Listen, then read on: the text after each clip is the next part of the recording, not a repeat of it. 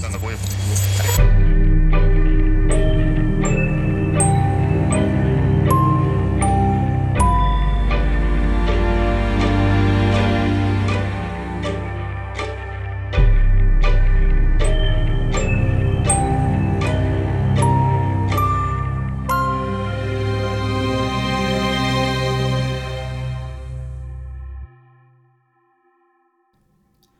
Hello, and welcome to Haunted Hometowns, your weekly true crime paranormal podcast. My name is Blake Lambert Hack, and this season I will be covering deaths and hauntings on the high seas. The ocean, if you will. Not in a specific city like I've done in past seasons, but just generally ships, crews, sailing the open ocean. And before I get into all of that, I just want to start off talking about a couple things. Like, I've been on a horror movie and true crime docu-series kick recently. And you may think, when aren't you on that kick? But I need a break from intense and sad stuff, just like the rest of you. I just feel like I maybe need it less than the average person. But, I'm currently watching the docuseries Captive Audience, A Real American Horror Story, about the kidnapping of a 7-year-old in the 70s, only for him to come back home like 10 years later. And I'm not going to spoil anything further, even though there's a lot that happens after that, but it just gets juicier. Let's leave it at that. And it's such a well-made show, too. The interviews are interesting. Yeah, just watch it. It's on Hulu. And I'm excited to watch the last episode tonight after recording this. On the flip side, I've been watching horror movies, and I watched a horror movie, and I can't even remember the name of it, and it's on Netflix, but there's an app that's downloaded on your phone that tells you how long until you die. Could be years, could be days, and this teenager tries to break the curse, I guess you can call it. But there's so many plot holes. I don't understand how she broke the curse or if she did. And the movie committed the biggest sin in horror movies, in my opinion. I didn't care about a single character. They could have died, I would have been fine. They could have lived, I could have been fine. Like, to me, that's the worst thing in a horror movie is I want them to live at the end. That means I have to actually care about the character, and I didn't care about any of these people. That's kind of a lie. I did care about one character, the first character they introduced. She did everything right. Her boyfriend was drunk and ready to drive them home after a party, and she said no. She got out of the car and began to walk home. So right there, I'm like, that's a change of pace. Usually they're like, fine, drive me home, or the guy gets in the car and just pounds the gas pedal. But they kind of had like a little argument. She was like, if you think you're gonna do this, fuck off. And she got out of the car, and I was very proud of her, especially being a teenager, you know, not the best decision making. But on her way home, like, a strange man showed up behind her, and she was like aware of her surroundings, which another thing that doesn't happen in every horror movie. And so she started walking faster, keeping an eye on him, but he turned out just to be a neighbor, so it was fine. But she got home, she locked the door, she turned lights on, she even checked behind the shower curtain. Like, I was so proud of her. Only for the mysterious paranormal being thing to show up and kill her. So it was like so frustrating because she did everything you could have done correct, and this paranormal thing still got her. I was so sad. Like, I was rooting for her. We were all rooting for her. But speaking of paranormal, let's get into tonight's episode. We're going to be talking about the wreck of the SS Valencia in January of 1906. The SS Valencia was set to travel north from San Francisco to Seattle. The ship was carrying 9 officers, 56 crew members, and at least 108 passengers. Someone do that math for me. I'm not going to give it to you this time. Valencia left San Francisco at 11:20 a.m. on January 20th, and it was smooth sailing the first day. Everything was going according to plan until the weather drastically changed the morning of the 21st. Valencia wasn't too far from shore, but the fog rolled in and visibility became extremely low. You know when you're driving your car and it's like a blizzard outside or like heavy fog and you can barely see the road in front of you? Now imagine there not being a road. It would be impossible to not run into something. Yeah, not run into. So like, yeah, on the ocean, you'd be blind. It'd be impossible to tell where you were. On top of that, a strong wind rolls in from the southeast. It was still dark out the morning of the 21st, but the crew couldn't make celestial observations because of the fog. So they relied on something called dead reckoning, which is the process of determining the position of a moving object by using a previously determined fixed position to estimate speed, distance, etc. Unfortunately, it's not very scientific and was only ever used when other options weren't available. So this is like a last resort. Because of this, Valencia missed the entrance to the strait that leads directly to Seattle. So if you don't really know where Seattle is situated on the coast, it's kind of like an inlet. Like it's not like LA or San Francisco where it's on the ocean. You kind of have to go down like, it's called a strait, but you have to go down this like pathway from the ocean to like a bay or something to get to Seattle.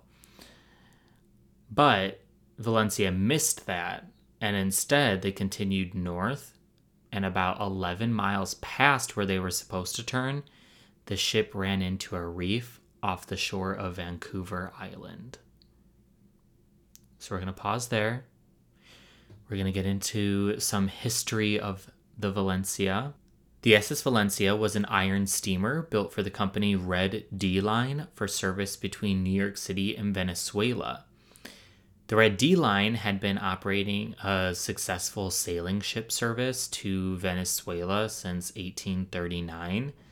However, as time ticked, they realized they needed to switch over from wooden sailing ships to iron steamers, of course.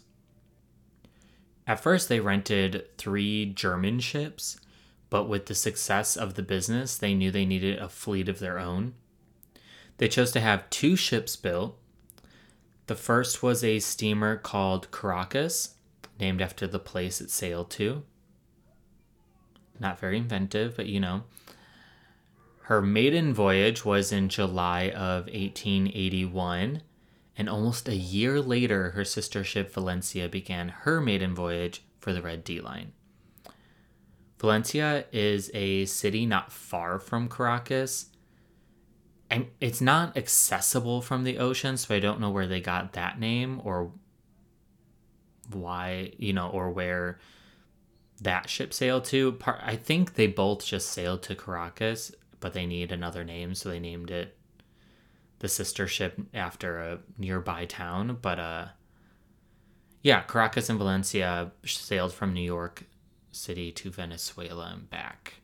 So one would be in New York City loading up, while the other was in Caracas dropping off, loading up, however they ran their operations, and then they would switch spots. Each ship sailed once a month, since the trip took approximately 26 days to complete, there and back.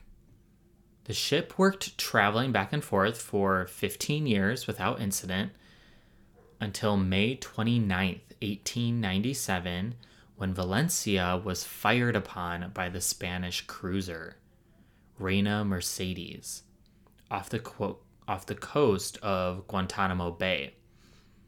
Now, at this time, Spain had control over Cuba.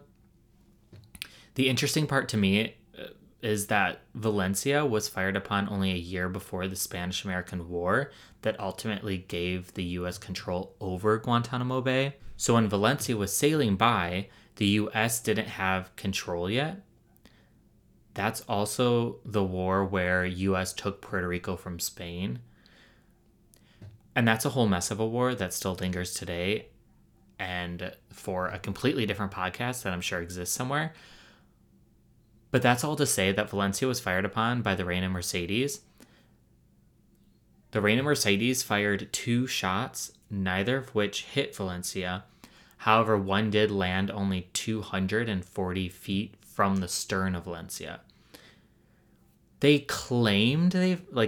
claimed they fired because Valencia didn't have her colors raised, aka her American flag. But immediately after firing, the captain did raise the U.S. flag, preventing Reina Mercedes from firing any longer. And a Spanish official said their ship had every right to fire at Valencia because she didn't have a flag flying. However, in Valencia's defense, the Reina Mercedes didn't have a flag flying either. So, pot calling the kettle black. It's like very Housewives, if you will. We have someone spewing some shit, even though they do it all the time too. So they both went their separate ways. Nothing really came of it. It's just petty nonsense. But imagine being a passenger on the Valencia, sipping a martini, sunbathing, and hearing a ship fire a cannon at you. Like, what the fuck? I'd be pissed. A huge wave, or not even a wave, a huge splash nearby the ocean. The ship probably rocked back and forth because of it. 240 feet is not that far away in ocean terms. I would be so mad. And I know, like, I can't pull up a Karen and, like, get money back or anything because it's a whole other country. But what a way to ruin a trip. That following year, 1898, Valencia was sold to the Pacific Steam Whaling Company, who operated between San Francisco and the territory of Alaska, since Alaska didn't become a state until 1959.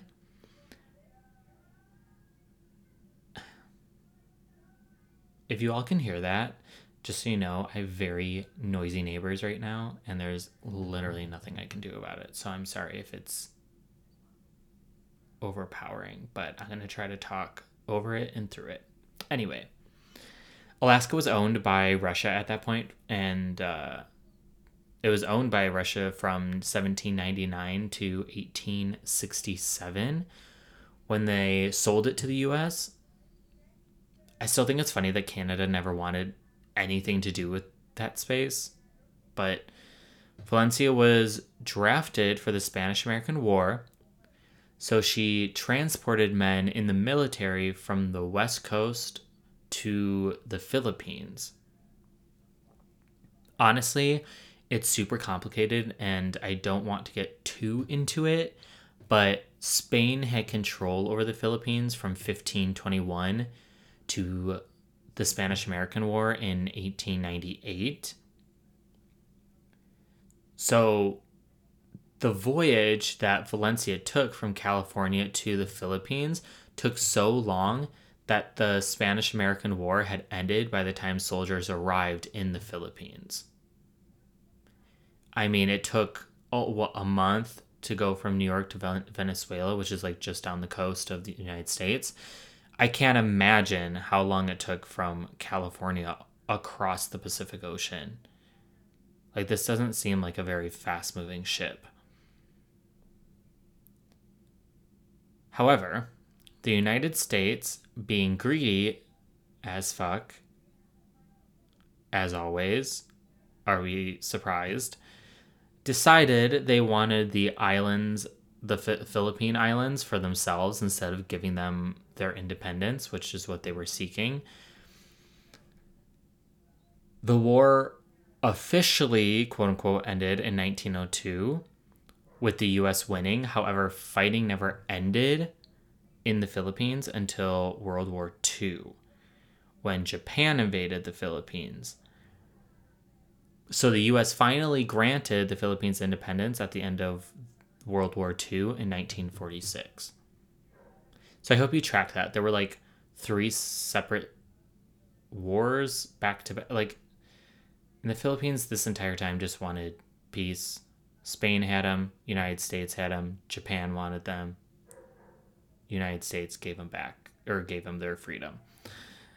Messy, but the Valencia is somehow got involved in that. Not for very long, but she carried some troops. But that's enough war talk. Valencia didn't really see wars. She just saw few troops. When the ship returned to the West Coast after the war, she didn't do too well in the public eye. Like I said, she was a slower ship, having been in service for 20 years. She was more exposed to the elements and was on the smaller side. I'm sure when she was built, she was pretty big, but by, after 20 years, ships keep getting bigger and bigger. So she was pretty small by then. So Valencia became known as a second-rate ship, which is so sad to say. Like, she's done nothing wrong. She just got old, and now she's a second-rate ship. Like, I feel for her. For the crew, she was difficult to handle, especially during the winter months, because her bow was 100 feet. It was challenging for the captain to see in front of the ship from the bridge. So for all you short people out there, it's like when you drive a truck or an SUV and you can't see past the hood of the car, similar to that. And because Valencia was an early steamer, there was a lot of noise that came with the waves crashing against her iron sides, making it hard to hear. These captains must have had to go through crazy training. They must have had 20/20 vision, no ear issues, had to be on their feet a long time. Like, these captains were probably fit. Had to be. Especially, like I said, it's difficult to see anywhere without fog. It's hard to hear anything, especially when, there aren't crazy waves and it's calm water. I'm sure it's still harder to hear. So, good on these captains. I hope they got paid a lot. In 1901, the Valencia was struck with scandal when the purser, or the officer in charge of keeping the accounts, was caught charging higher ticket prices and pocketing the extra cash. Now, if you're dumb enough to pay higher ticket prices, you deserve to lose that money. I don't know what to tell you.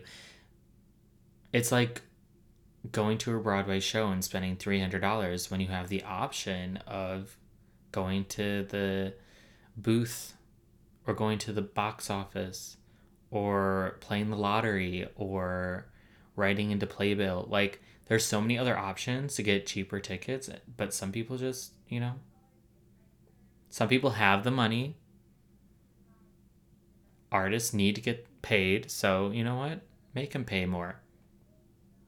I mean, the purser shouldn't have pocketed the money. It should have gone back into the ship, maybe to make her better, but, When questioned, he claimed that the crew was in on the scam, and when the crew and ship were looked into further, they discovered the ship had been carrying more people than their permit allowed. So not only were they charging higher ticket prices, but they were letting more people on. This person was making bank. And that's the thing about scamming, though. Some people get greedy. I should probably say most, if not all, scammers get greedy and don't think they're ever going to get caught. Whereas, like, if you were smart, you would do it for a certain amount of time and then book it. Take your cash and run. But maybe they didn't have that foresight. Maybe they thought, you know what, in 5 months we'll get out of here, but they were caught in 4 months. Who's to say? But the owners of the ships were fined $9,000. For those who have listened from the beginning, you may remember episode 2 of season 1, where that steamer had more people on it than allowed and it tipped over. These regulations are in place for a reason. Like that ship that I talked about in season 1 fell on its side and hundreds of people died because there were too many people on it and the ship wasn't designed to have that. So it got top heavy. Like there are reasons why there's a limit. Same thing with rooms. Packing a maximum of 30 people in a room and then you pack in 50, of course something bad's going to happen. Follow directions. I don't know what else to say. So because of the scandal, the ship was sold to Pacific Coast Steamship Company because apparently the whaling company didn't have enough money to keep their ship going. The $9,000 fine didn't help. So Pacific Coast Steamship Company took over. In 1902, Valencia was returning from Alaska to Seattle when it collided with a steamer called Georgia. On a positive side, no one was injured, and Valencia received a puncture, but it was above the water, so it was all good. They did say, though, that if it was below waterline, the ship could have sunk and would have sank, but she escaped with her life. We love Valencia. We love a lady who gets knocked down and gets back up. In October 1905, Valencia was headed south from Alaska again with a crew of 62 and 3 passengers and 500 tons of cargo. Somehow the ship ran aground.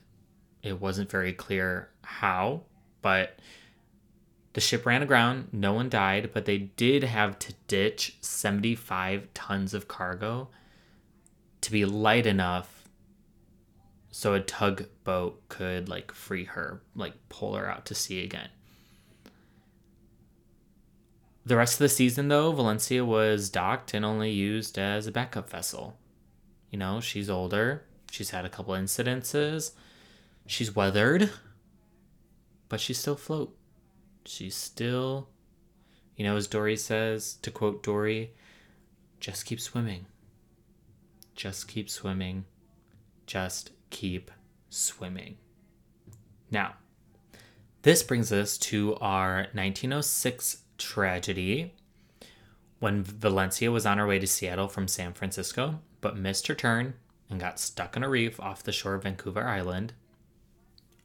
Immediately after the steamer got stuck, a large wave came and released the ship from the reef, which you would think is a good thing, right? We're stuck. A large wave saves us. The ocean loves us. We're good to go. Nobody's died. Solid. But of course, it doesn't end there. When the wave lifted the ship out of the water, obviously crew members were looking over the deck to see how they could get unstuck from the reef. And as they were looking over, the wave came, washed them off the reef. But as the wave did that, the crew members noticed a large gash in the hull of the ship. And this time it was under the waterline. So to save the ship from sinking, the captain knew he would have to run the ship aground. So Valencia ran aground only 100 yards from land. So we're still kind of in this reef thing. It's shallow water, but not ankle deep. It's definitely deeper than that. And It's wavy and the weather's bad, so, you get out, you're washed into giant rocks. Like, it's not safe, even though they're only 100 yards from land. During the confusion, though, crew and passengers were scared the ship was sinking, so 6 of the 7 lifeboats were lowered against the captain's orders. Now, I just want to say there's a captain of the ship for a reason. He's not there to be ignored. She's not there to be ignored. When they say, don't lower the lifeboats, you don't lower the lifeboats. Especially not crew members. Like, what's not clicking? Like, especially for crew members, when passengers freak out, you have to calm them down and listen to your captain. Like, it's wild to me. None of the 6 lifeboats were properly filled. 3 of the 6 immediately flipped. Yes, you're correct. From the waves, tossing everyone in the ocean. The other 3 made it down into the water and moved away from the ship, but 2 of those 3 overturned because of the waves, and the 6th completely disappeared. Probably overturned. 12 men made it to shore, and I'm not positive how they made it to shore. Either they swam, or maybe they were in one of the lifeboats that flipped and then they swam. But it wasn't very clear how they got to shore. However, I know the ship used the Lyle cannon rope that was fired to shore. And for those who don't know what a Lyle gun or cannon is, neither did I. It's a small cannon about like knee high that a ship would fire, releasing a rope that you could attach to another ship or a victim in distress. In this case, Valencia fired it to land once they ran aground. I think to make sure she didn't get swept out to sea again, to help stabilize her, etc. However, the 12 men made it to shore. They did, and they stepped foot on Vancouver Island. However, 3 of those men were quickly swept out to sea by a wave. And again, you have to remember, like, those rocks that I'm sure they were climbing on to get to shore are slippery. I stood in a lake last summer, just ankle deep, and I cut the bottom of my foot on a rock and didn't realize it until I got back in the boat because the water's cold. That's why. And then and then there's waves on. Like, I wasn't in waves. It was summer. It was nice.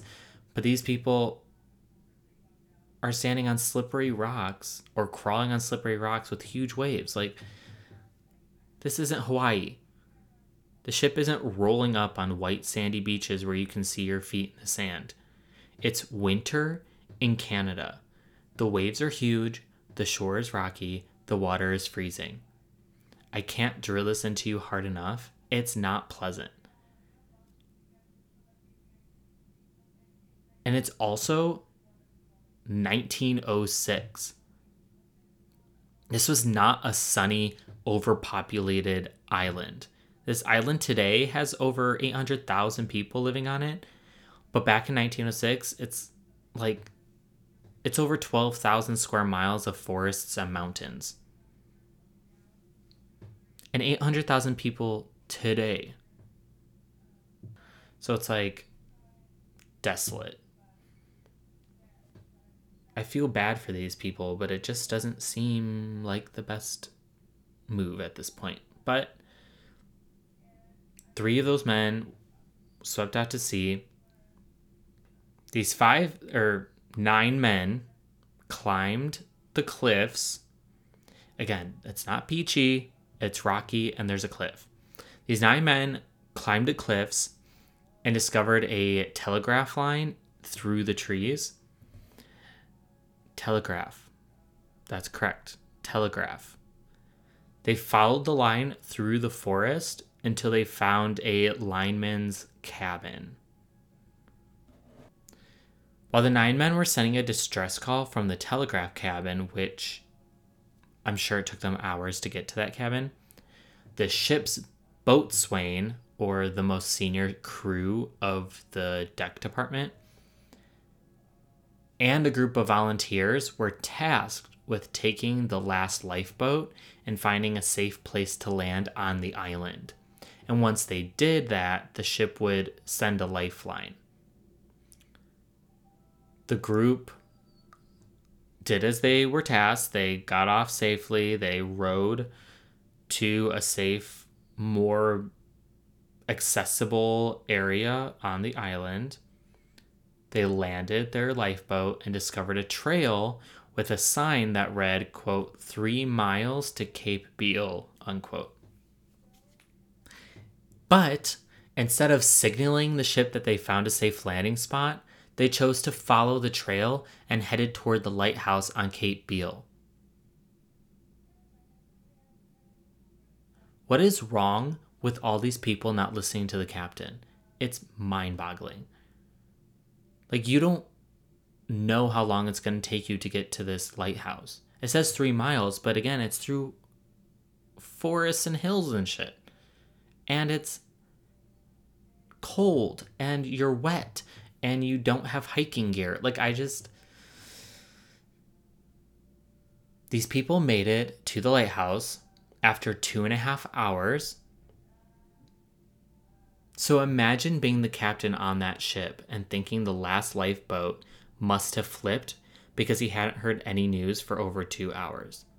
Like, he's like, oh, these people are going to make it there in probably 30 minutes. They'll signal, we'll figure something out and how to get there. Things will be better. He's making good decision making. And yet these people don't listen. And after 2 hours, I would be concerned. Maybe livid. Maybe a little bit both.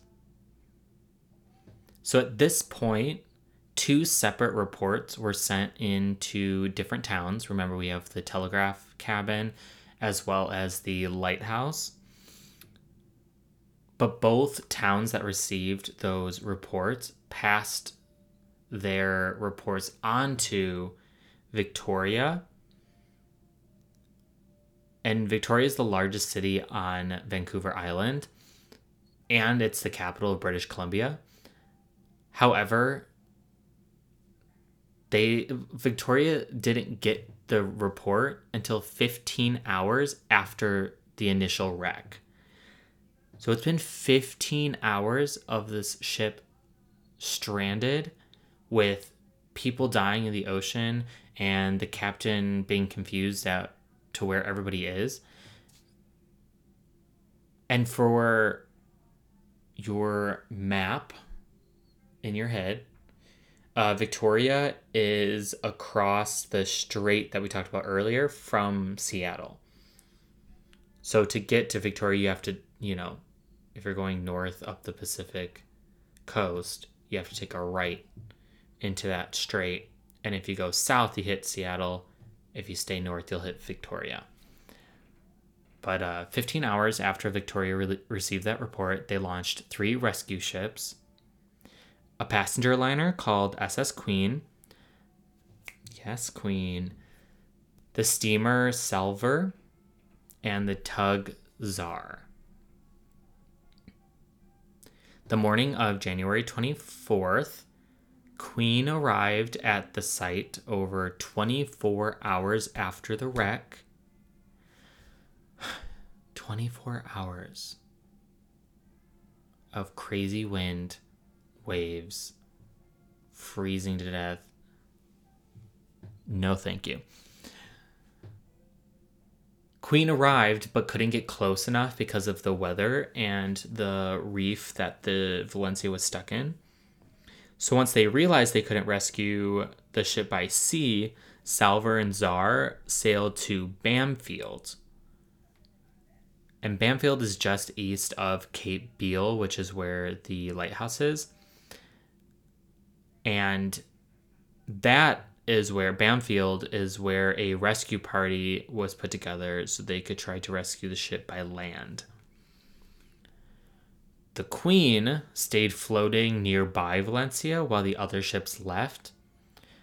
But shortly after the steamer City of Topeka, that's the name of the steamer, City of Topeka, she arrived from Seattle carrying doctors, nurses, medical supplies, seamen, and members of the press, because we're America and we can't do anything without the press. Because City of Topeka couldn't get close enough, they chose to cruise the shoreline nearby the wreck, looking for survivors. After a few hours, they found one of the life rafts carrying 18 men, but they were the only survivors that they were able to find. So that life raft of 18 men was the one that went missing earlier. 3 flipped immediately, 2 flipped after making it to the ocean, and then that 6th one kind of vanished. This is that 6th one. And see how I say 18 men? Yeah. The men hopped on and dropped the lifeboat into the water. Fuck the women and children, right? Later, one other life raft washed ashore, but only 4 people survived from that boat. I don't know how many people were on it. Again, they weren't filled to capacity, but if we stick with 18, 14 passed away. Eventually, the land rescue crew made their way to the cliff above the wreck. Again, this is a sharp cliff down to the water. So these people are standing on the cliff looking down on the ship like, what do we do? They could see passengers clinging to rigging and holding on to areas that were not submerged. Unfortunately, okay, so again, it's been over 24 hours. The ship has a huge hole in the hull. It's sinking. Even though it's run aground, it's sinking, right? Because there's a huge hole in it. So it's filling with water. Part of the ship is underwater. These people are watching. Unfortunately, while the land crew was trying to figure out how to help the Valencia's single funnel, or, the smokestack, collapsed, allowing the waves to crash on the deck, washing people out to sea. So a lot of people were, using that steam stack or smokestack as a barrier from the elements, but the relentlessness of the waves and the sinking of the ship, the smokestack just collapsed. I'm sure you can picture like Titanic when that one collapsed and like fell on people. Similar thing. Without any lifelines or lifeboats, there wasn't anything anyone could do when someone slipped out to sea. So, these people were holding on to dear life, but, a wave is stronger than your grip. A couple hours later, a large wave washed the ship off the reef and back out to sea. So now the ship is sinking in sea and not really... the reef was kind of keeping it up a little bit. It wasn't going to be completely submerged, but now that it's back out to sea, good luck to the remaining people on board, mainly the women and children.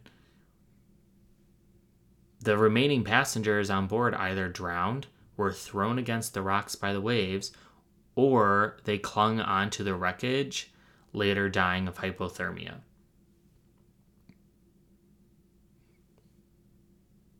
There's no positive here.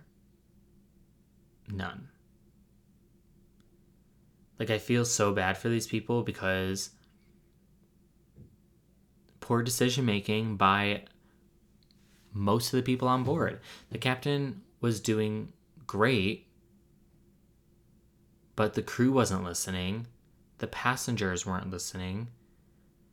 And men being men felt like they had priority over everything. It's sick.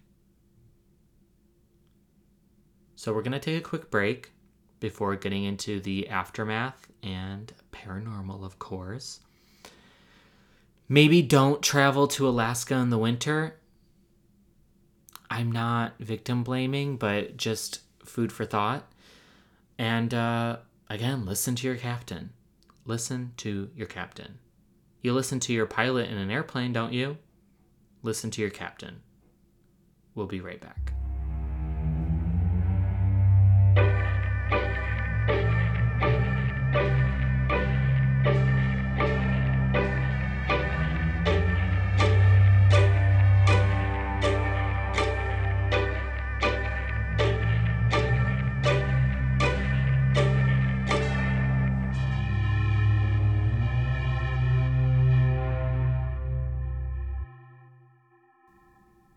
We are back.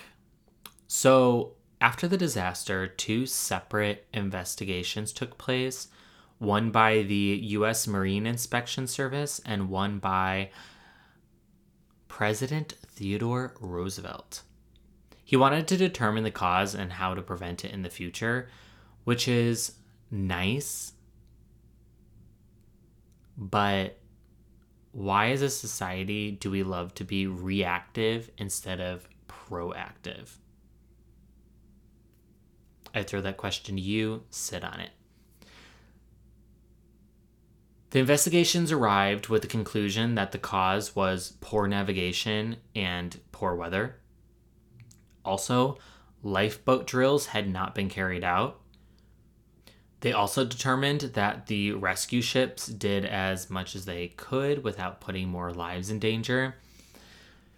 The U.S. suggested that there needed to be more safety precautions along the shore of Vancouver Island, including another lighthouse, more trails to access the shore, and a full stocked ship in a nearby city in case of emergencies. Canada, being Canada, full-heartedly agreed and immediately set those plans in motion, completing everything by 1911. So good on Canada. Canada's like, you're right. We should make this island that nobody lives on emergency proof. 40 hours after the shipwreck, that's how long the wreck took before the ship sank. 40 hours after the ship wrecked, 136 people died on Valencia. 37 men survived.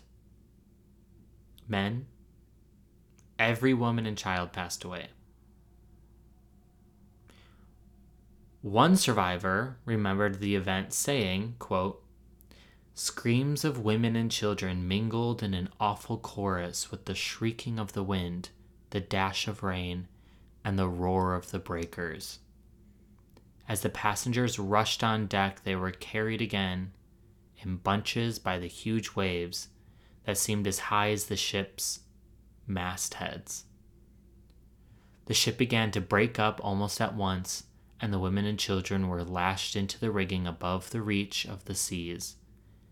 It was a pitiful sight to see frail women wearing only night dresses with bare feet on the freezing ratlines, trying to shield their children in their arms from the icy wind and rain." Unquote.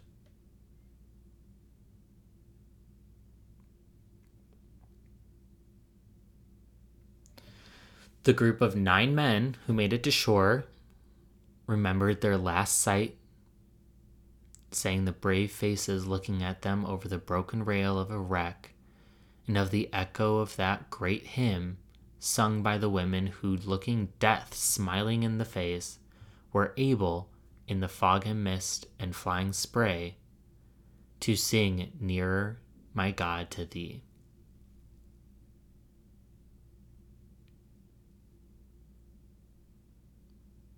It is such a distinct visual of these women in night dresses without shoes on, being pelted by freezing water and frigid air as they wrap their children in their arms in a sinking ship, while these 37 men look on. And I have to imagine that at least some of those men were looking at their wives and children and or girlfriends. Like, heartbreaking, frustrating. In 1933, 27 years later, the fifth lifeboat from Valencia was found floating in Barclay Sound.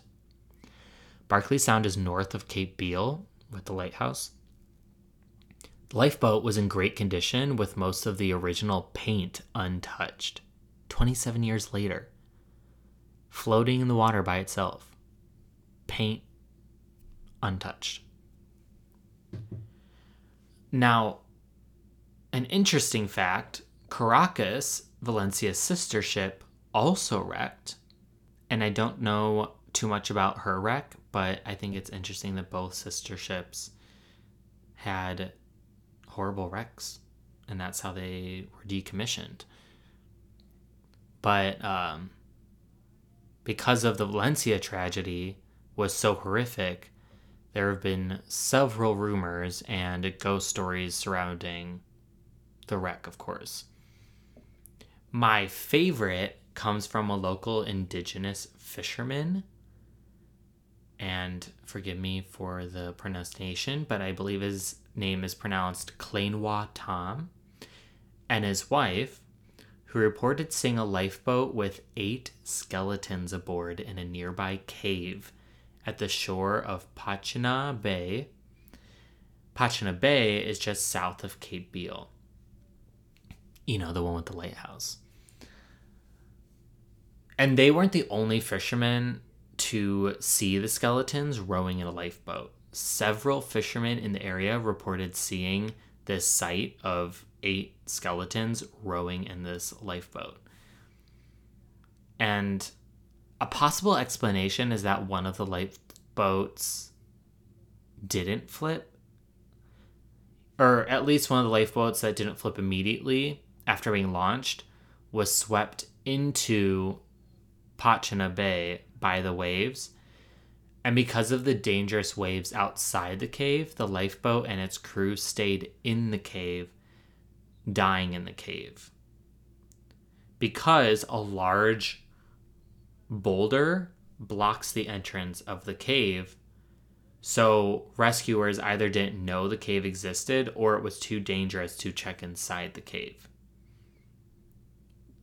Which I think is fascinating. And this boulder is huge. You'd have to know the cave existed, or like, I guess asked around, or I don't know, but the waves are too big to even, you know, if you get close enough, the waves are going to sweep you into the boulder and then you're also stranded. So, you know, it's always put your breathing mask on first before you put someone else's on. So in ship rescues, you can't get close. You know, that's why City of Topeka didn't get close to Valencia, because City of Topeka was like, if we get too close, the waves are going to take us down too. We don't want any of that. So I just love the visual of skeletons rowing a lifeboat, though. It's very Pirates of the Caribbean. You know, when the two guys they dress up in drag and they're rowing, and then the British see them and they're like, what's going on over there? And then the guy loses his eye, and then all of a sudden they're skeletons. Very that. The skeletons are in drag. That's what I'm trying to get at. So after Valencia sank, the City of Topeka took the survivors and headed back toward Seattle. On their way back, they passed ships, you know, leaving Seattle, leaving Victoria. And as they, passed them, the City of Topeka just let them know that Valencia had sank. However, one of the ships that approached the City of Topeka was the one and only Valencia. That's right, the ship that just sank past the city of Topeka going the opposite direction. When the crew and survivors on the city of Topeka looked closer, they discovered everyone on board the ship, on the ghost ship now, were skeletons.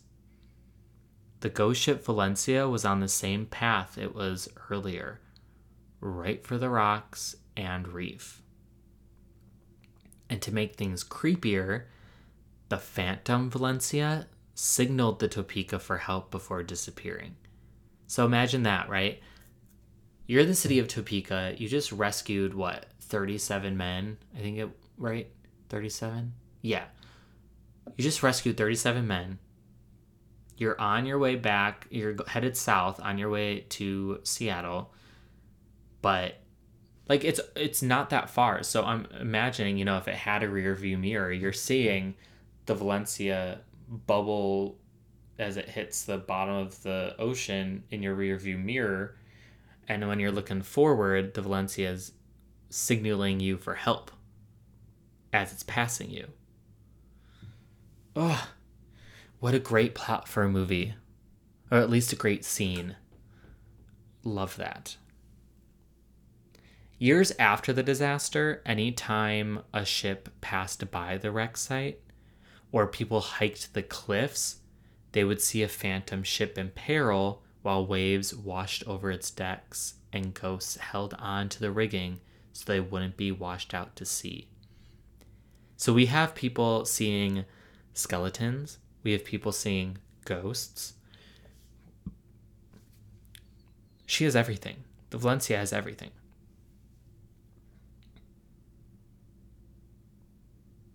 I, of course, will post photos on social media of today's episode, but if you want some great visuals of Vancouver Island and the surrounding area, so you understand why it's called the Graveyard of the Pacific, there's a YouTube video called SS Valencia, the ghost ship that haunts the Graveyard of the Pacific, by Big Old Boats. Just so you know, it's visually beautiful to watch, and it tells the story, but the visuals are great. But yeah, I just can't get over, again, a ghost ship is a floating ship that has no crew on it. But this is a ghost ship in a different sense. It's literally the ghost of the ship with ghosts and skeletons on board. Fascinating. But yeah, that's the SS Valencia. Horrible tragedy. Some precautions were taken after the wreck, as it happens most of the time, where, some tragedy happens and we try to put safety precautions in place afterwards. But that area has seen a lot of shipwrecks because the weather's not great. It's very rocky over there. So I don't know, maybe, again, don't go in winter. I know some people have to for their jobs, but as a passenger, go to Alaska for the summer. But yeah, thanks for joining me. Y'all can follow Haunted Hometowns on social media for photos related to each episode, guest info, and upcoming news, of course. If you have a ghost story and you'd like me to read it on the podcast, or your mom has a ghost story, or your uncle has a ghost story, or your cousin has a ghost story, or your best friend has a ghost story, or your coworker has a ghost story, or your teacher has a ghost story, or your neighbor has a ghost story, or the man selling churros on the street corner has a ghost story, send them to me and I will read them, because I want to read ghost stories on this podcast and I can't keep telling you mine. You've already heard them. Of course, I'll tell you if I have any more, I'll tell you them, but send them to me. I'll read them on the podcast. You can DM me the stories on social media, or you can email me at hauntedhometownspodcast@gmail.com. Send them my way.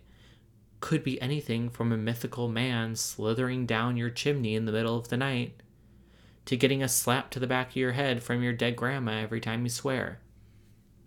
It doesn't matter. If it's paranormal, send it to me. Let me know. I want to hear it.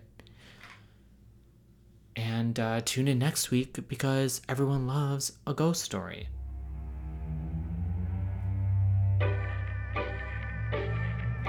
The theme music is by Tyre. Follow him on Instagram at queerpopstar. The artwork is by Pepe Munoz. Follow him on Instagram at p.e.p.e.munoz, M-U-N-O-Z. I got my information from Wikipedia, YouTube, Shipwreck World, and Nightwatch Paranormal.